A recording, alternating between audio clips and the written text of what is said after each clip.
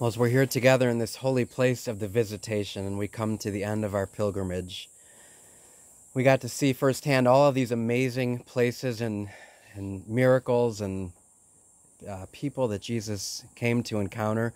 But ultimately, he came to show the love of the Father. That's what he came to show us. And today, on this great day of the Feast of Pentecost, we hear that in the Gospel. He says the same thing to us. As the Father has sent me, so I send you.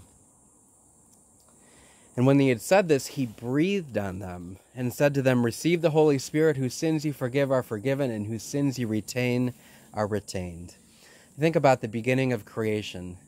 When God created the heavens and the earth, he breathed across the universe and brought life into this void of darkness, brought light. And Jesus is doing this again in this Feast of Pentecost. He's entering into this world that has turned away from him, that has been so much in darkness, and the prophets long for his coming. And after his suffering and dying, and he's killed, he then rises, and for 40 days shows himself to the apostles, reveals himself to them, and then after that ascends into heaven so that he can send the Holy Spirit upon us. And he breathes onto us. And that same air, almost it was breathed into Adam, is now breathed into you. We receive this gift of the Holy Spirit today. We become the Father's love in a visible form for other people to see.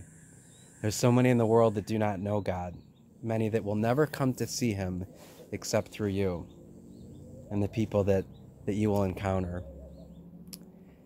And so just like the disciples, we got to walk through these holy places in this holy land and experience many of the sights to see what the disciples themselves saw.